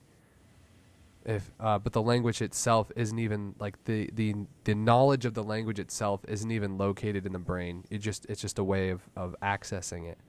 Yeah, like that's the one thing that gets added, you know, like you've got the template is there, and then once they teach you the alphabet, whatever the language is, the alphabet and the basic signpost words, then you can do the rest with it because Absolutely. you've got the template already. That's what he's saying, but it does leave a lot to the. You still have to take a leap to imagine that the brain is preparing itself for language. You know, it's kind of, if you really think about that, that's kind of an amazing fucking. It's an amazing concept, and I'm sure this guy's thing where he's saying, like I'm reading right now about his dog owners, the dogs know that. I've heard people that say this type of thing. So he's got this. There's this thing on his Wikipedia page for this Rupert Sheldrake that say that dogs that are waiting for their owners to come home wait longer at the door when the owner's actually on its way home than when they fuck with the person and don't send them home. Yes. That was the result of it says that during the main period of her absence, before she started her return journey, the dog was at the window for an average of 24 seconds per 10-minute period, whereas she was on her way home during the first 10 minutes of her homeward journey. For more than 5 miles away, the dog was at the window for an average of 5 minutes, 30 seconds. I don't know how that seems like the type of testing that Rupert Sheldrake, you know, fans could totally fuck with that and be like, oh yeah, yeah, she's by the door. They know when she's coming. You know what I mean? Some experiments are hard to do, but what that's basically saying then is that the universe is helping the dog communicate telepathically with its owner through long stretches. Is that basically what that's saying? Yes. Yeah, there's like this, it's points of perception. If you listen to him explain, so this is the phenomenon that he's measuring, and his explanation is where is, or what I believe his explanation is where your point of perception is. So he believes when you look up at the sky and you're observing Mars, right? Your consciousness at that point isn't located in your brain. It's located on what you're observing. Like my consciousness is then Mars because I'm observing it, and that's where my focus, that's where everything is. So my consciousness then, he believes the consciousness is not located in the brain, but it's located outwardly on everything that you're observing. So like we're all one thing basically. We're Dude, all it's such a confusing great thing. But I mean, it's what's even crazier is that he has this like theory that he came up with in like the 70s, and he hasn't changed this shit an iota and still says the same shit, and still has an answer for everything, and it's ridiculous.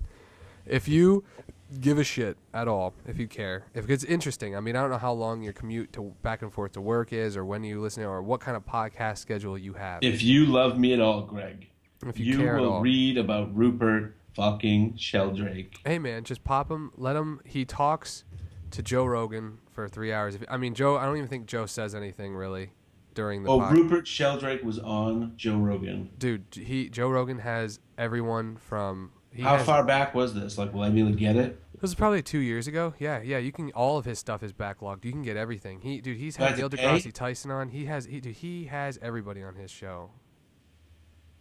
Um, I'll Joe listen Rogan. to that. That sounds very interesting. Oh, dude, I could point you in the direction. I mean, it doesn't matter. Just so that one, if you just put him on, it's 3 hours, and he goes through.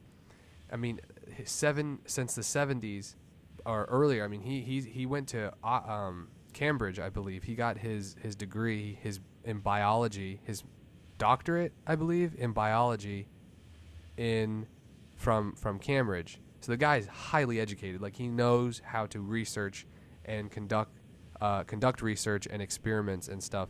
And so the and he still, for as far as I know, to this day, is still conducts research and has host experiments and whatnot, and not just the dog thing, but the guy has done so much fucking shit personally. He does it on like his own dollar, I think, because nobody's fucking funding him. They're not gonna fund him for that bullshit.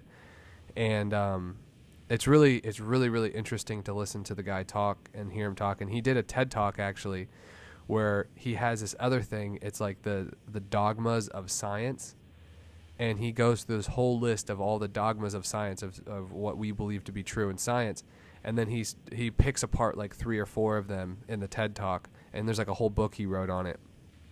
But it's interesting because he explains how science then becomes like a religion for most people, and where nothing in science should be left out of question. Like everything should be able to be questioned in science. No, there's no absolute, you know.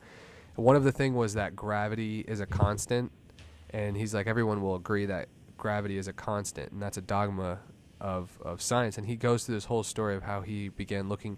They have a very particular way of measuring gravity, and when he was researching, he was looking through the logs of the measurements of gravity, and there was certain times when everyone was getting a different measurement of gravity, but then everyone just kind of like didn't even think about it. They just wrote it off as something else, and he began talking to people, and and he said, he's like, well, why isn't it strange? Like, why wouldn't it be strange if the sun, as the sun pulls the solar system through different aspects of the galaxy, why would we not experience maybe gravity in different ways at different points?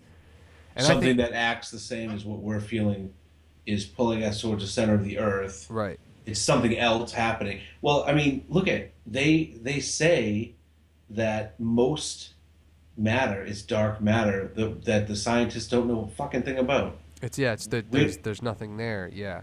so we're still like cavemen making fire and trying to fucking stay out of the rain, basically. And there's a lot to learn about the brain, about fucking, physical, like quantum physics. I feel like quantum physics, hopefully in our lifetime, is going to make a couple of those leaps, and we're going to really start to understand,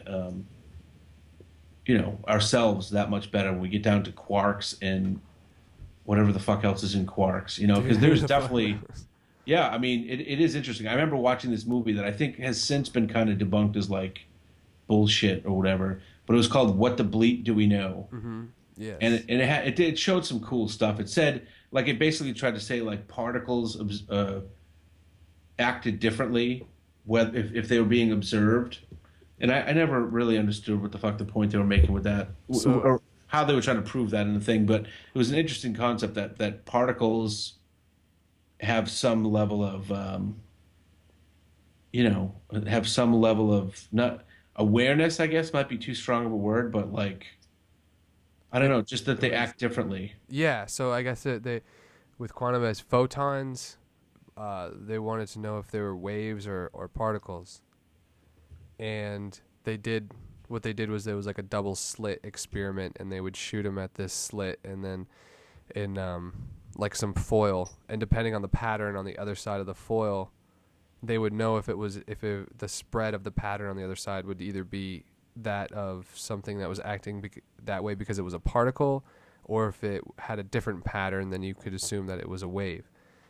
And they noticed that when it went through one side it was like a particle, but when it came out it was a wave, and it was being observed, and it wasn't like our eyes were observing it, it was just being observed by like the instruments.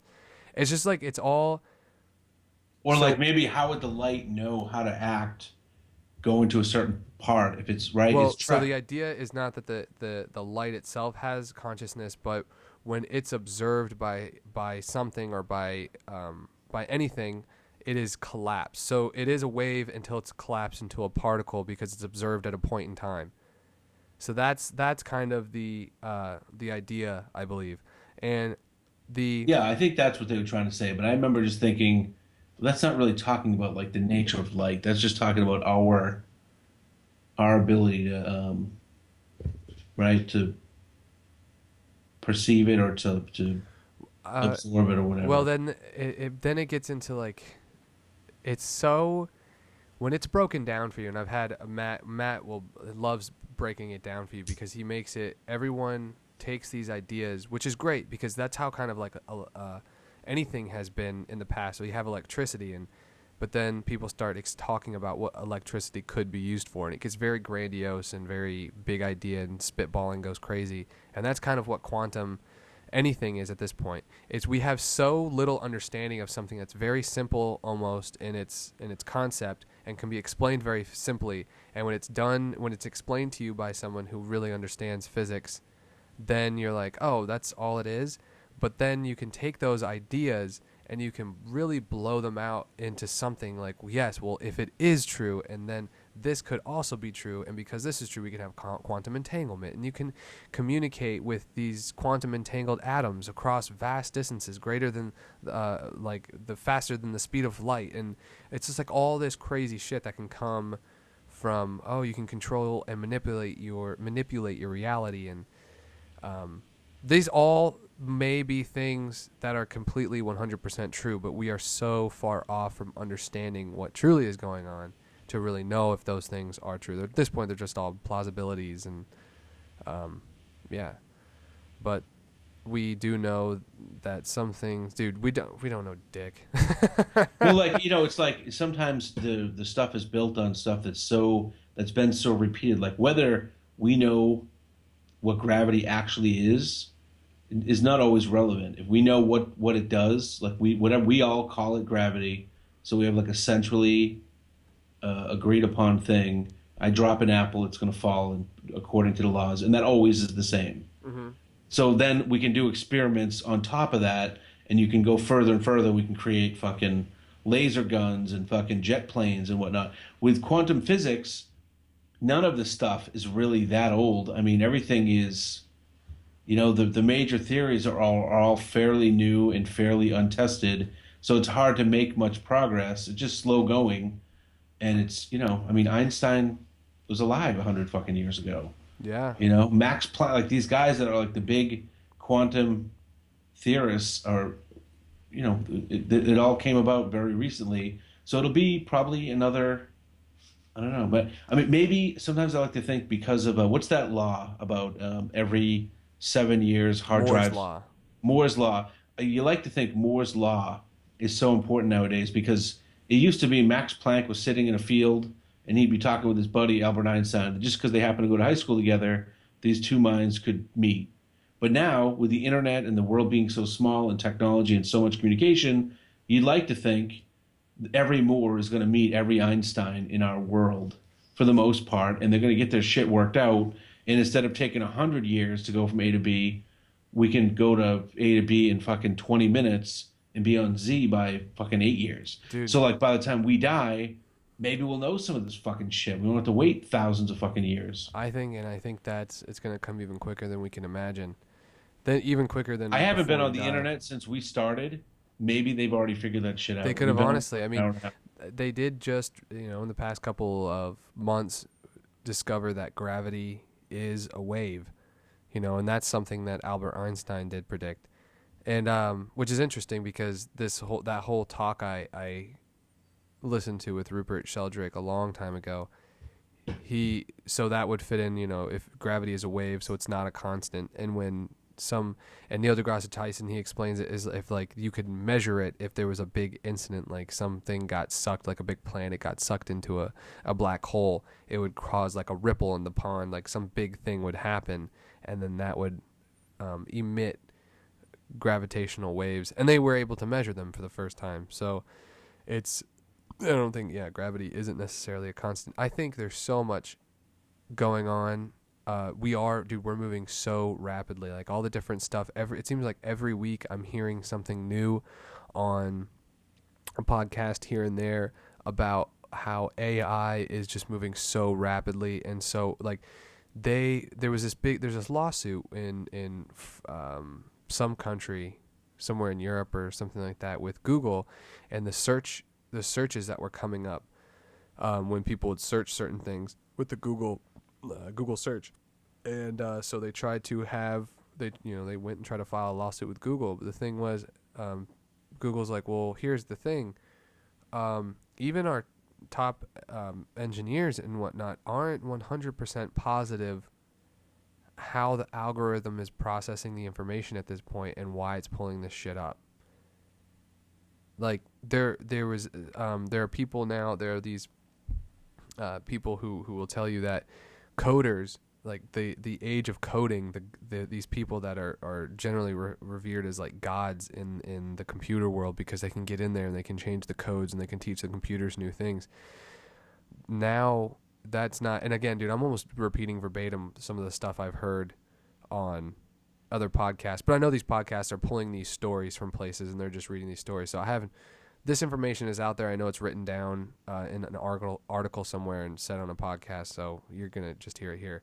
But the age of the coder is over, and now it's when it comes, you have these people who build an algorithm, and a lot of times when they build an algorithm, they're taking someone else's, and that's how the beauty of the internet. That's the beauty of the internet, is like somebody built an algorithm, and then you take it and then you add a couple of lines onto it, and then, or you change it and you tweak it how you have to.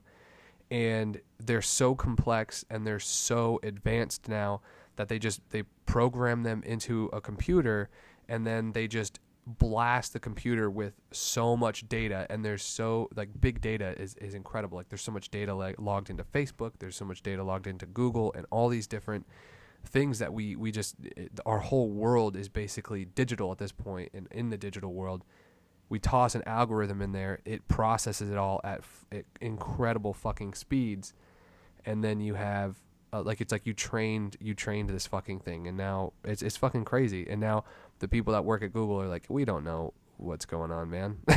You can't sue us. You can't sue us. This guy he built it, he doesn't know why it's pulling that shit up, you know? So it's just it's fucking bananas, man. So I do think we'll move like really quickly towards shit that it is moving quickly. I think we all agree that it's moving quickly, but who can say, like, how you know what I mean? Maybe it's still going to be a million fucking years. You don't know how fast it has to go, how far we have to go to really understand. I mean, I guess it'll be exciting because like the AI thing. What's the thing that's going on right now? You can go buy these things for $600. What's that called? Is it the Amazon Oculus? Oh, the Oculus Rift. Yeah, the it's like a virtual reality kind of mask, like, but it's all immersive. It's an immersive. Yeah, like you got to like set up shit all around the room. Yeah. Right? Well, I mean, when you put it on, it's 360 degrees. So like, no matter. But only because you've set up like fucking surround sound shit in the room, that's like bouncing off the goggles, right? So if you put the goggles on. You can't put the goggles on and go out into a park and be like, holy shit. I think you have to like set up stuff. There's like pieces that all are working together. Oh, well, you don't, it's okay. So it's not augmented reality. So augmented reality would be Google Glass. Like, you still see through the glass and you see your reality, and it projects things onto your reality. They're just goggles that are a TV screen in front of your face, and that's all you see. Yeah, but I don't think it's just the goggles. Well, you can always add more to it, but you can buy it for your house and then just buy like nice fancy headphones, and you just look like an idiot sitting on your couch looking around. And there are videos of people, like, they'll put like a GoPro up in the corner of their room so they can watch themselves play, and they'll play a game. And I've seen it, like, you see up on the top screen what the guy is seeing, and there was this guy crawling around on his floor, and he sees a hole, and he tried to, like, dive into the hole, and he just, like, hits his head. He just, like, dives headfirst into the floor. It's fucking ridiculous. What the fuck? It's fucking ridiculous. But And that's because he set up a GoPro to watch it he just show. wanted, he just wanted to watch himself, and you know, he was so immersed in it that he thought he was diving through a hole. But That's cool. yeah, man, I thought I had one little point to make. But yeah, that's damn, dude, that's some crazy shit. I found the Rupert Sheldrake that you were talking about, by the way. It's Joe Rogan, number 550, September 16th, 2014. Do you want to know what number he is on now? Like 800. Yeah, it's like 802 or 3. Yeah. Isn't that just fucking ridiculous? What is he? Is he weekly? Dude, there's no schedule. Sometimes there won't be one for like a week, and then sometimes there's 2 in a day. Okay, so he just kind of likes to smoke a lot of weed, but has recording equipment in his house. He's got a studio, apparently. Like, he has to travel to his studio. Nice. He invites people out. They come out. He does it. Yeah, I mean, I looked through the guest list. I know a bunch of guys that listen to Joe Rogan. I never got into it originally, but I'm not like against it. I'm totally not against it. I just don't tell anybody. Well, there's so much shit to. No, I'm not like you with the Dave Matthews stuff. I don't mind. Who knows? how you don't ever listen to it by yourself. Never. So, but yeah, you're right. There's so much, and that's how I felt about it too. And so what I did was I just would go through all the names and see if I saw somebody who was really interesting. I'd be like, oh, I'm going to listen to that one. Or I would read it and read the description. I was really cherry picking the different things I wanted. And then it just got to the point where I would begin expanding out of my comfort zone with certain things and listen to like other guests that he had. But they're really, like, that one is pretty good. It's a pretty good one to listen to. I do see a lot of comics on his show, and that would be fun for me. I do like a lot of these comics because you don't get anything but stand up from a lot of these stand ups because there's just not a lot of there's not a lot of different venues for a comic to not be fucking telling his 12 minutes. Yeah, it's something. So I do like the podcast medium for comics for that point, which is why I love WTF, because, man, he does like the origin story fucking interview with like all these different people, and he's in the 700s. He's on 709. Dang. He does 2 a week. He does 2 a week though, and he's pretty. He's Tuesday. He's Monday, Thursday. Bam, bam. Dang. But anyway, I'm not trying to pit Rogan and WTF in a fight. We know WTF is the one. Joe Rogan is a secondary, although obviously prolific podcast that's out there. And I will listen to this Rupert Sheldrake one. That sounds like it'll be interesting. I like to listen to crackpots. I'm really excited for you to listen to it. Fucking crackpot fuck. That's what I'm saying right now. I haven't listened to him yet. This crackpot fuck. This crack fuck. I'm really excited. Yeah, listen to that, and then I want to hear what you got to say about it. That'd be fun. And nice. then I can come back. Dude, we're at like an hour 50 right now. This is dope.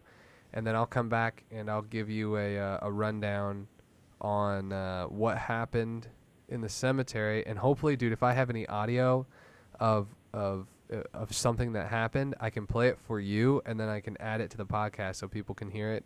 So I'm really hoping something interesting does happen that we can try to break down. That'd be so much fucking fun. That would be cool if you came back with something. That would be dope. So, yeah, dude, I think this is fucking awesome. This was great. This is like a 2-hour fucking podcast we did here, and just the two of us. We talked about some interesting shit. I think anyone would be totally on with the listening. Extemporaneous Isaiah Cooper hour, 2 hours. Fuck yeah, dog. Bam. This is what it's about right EPV, here. talk about NDE, maybe a little BT, CTE. LQRs. LQRs, fuck yeah. All right, everybody, thank you so much for listening to this episode of the podcast. Until next time, thank you, Greg. Adios. Thank Adios. you.